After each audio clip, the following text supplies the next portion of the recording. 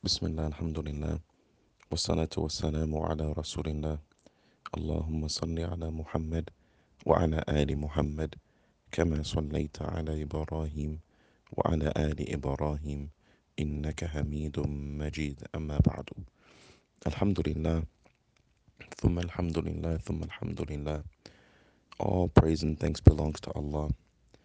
For Allah subhanahu wa ta'ala has blessed all of us who are listening to this message on this day to grant us another day in the month of Ramadan, to allow us the strength and the ability to fast on the 27th of Ramadan, which many of our ulama and all of our friends who have shared photos following the 27th are convinced that in fact it was the night of Laylatul Qadr, and Allah knows best.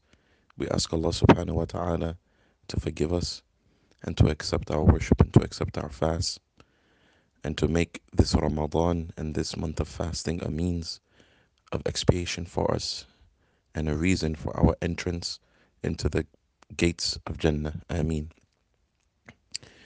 In this last reminder for the last Friday in the month of Ramadan, I want to bring our attention to a very spectacular hadith, but it is also a very worrying hadith.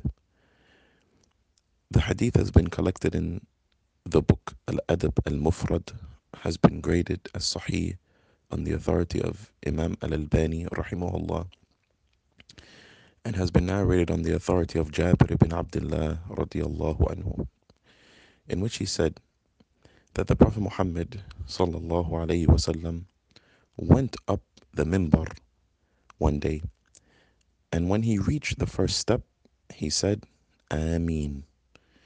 And as he ascended the second step, he said, Ameen.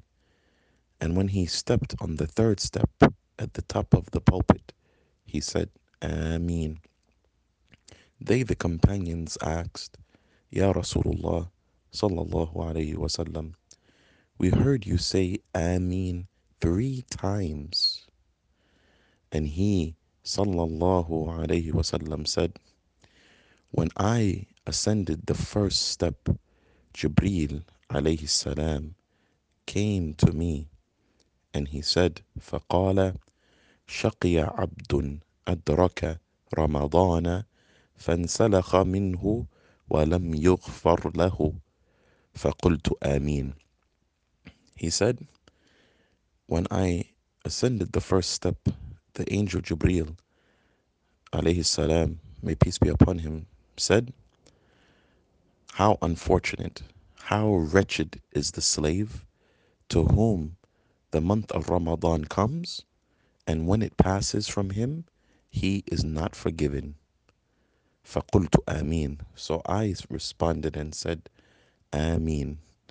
My dear brothers and sisters, the mere fact that the angel Jibreel would make a dua against all of those who are not forgiven at the conclusion of the month of Ramadan informs us and highlights the fact that Allah's forgiveness should be very easy to acquire within the month of Ramadan. For his dua was very general. Whomever exits the month of Ramadan is not forgiven is wretched and is an evildoer.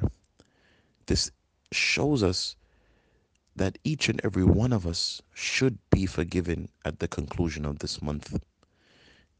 Allah's maghfirah and forgiveness is not something that is only for the most devoted of Allah's slaves during the month of Ramadan, but it is available to each and every one of us. But how do we acquire it? Simple, by fasting the days of Ramadan and by reading the Quran and by asking Allah for His forgiveness.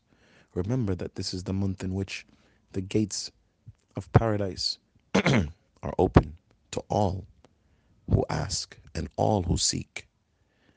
And the mere fact that the Prophet Muhammad sallallahu alaihi wasallam responded and said, Ameen, indicates that there is a dua over our necks in which we have the dua of the Prophet against us if we leave this month not being forgiven.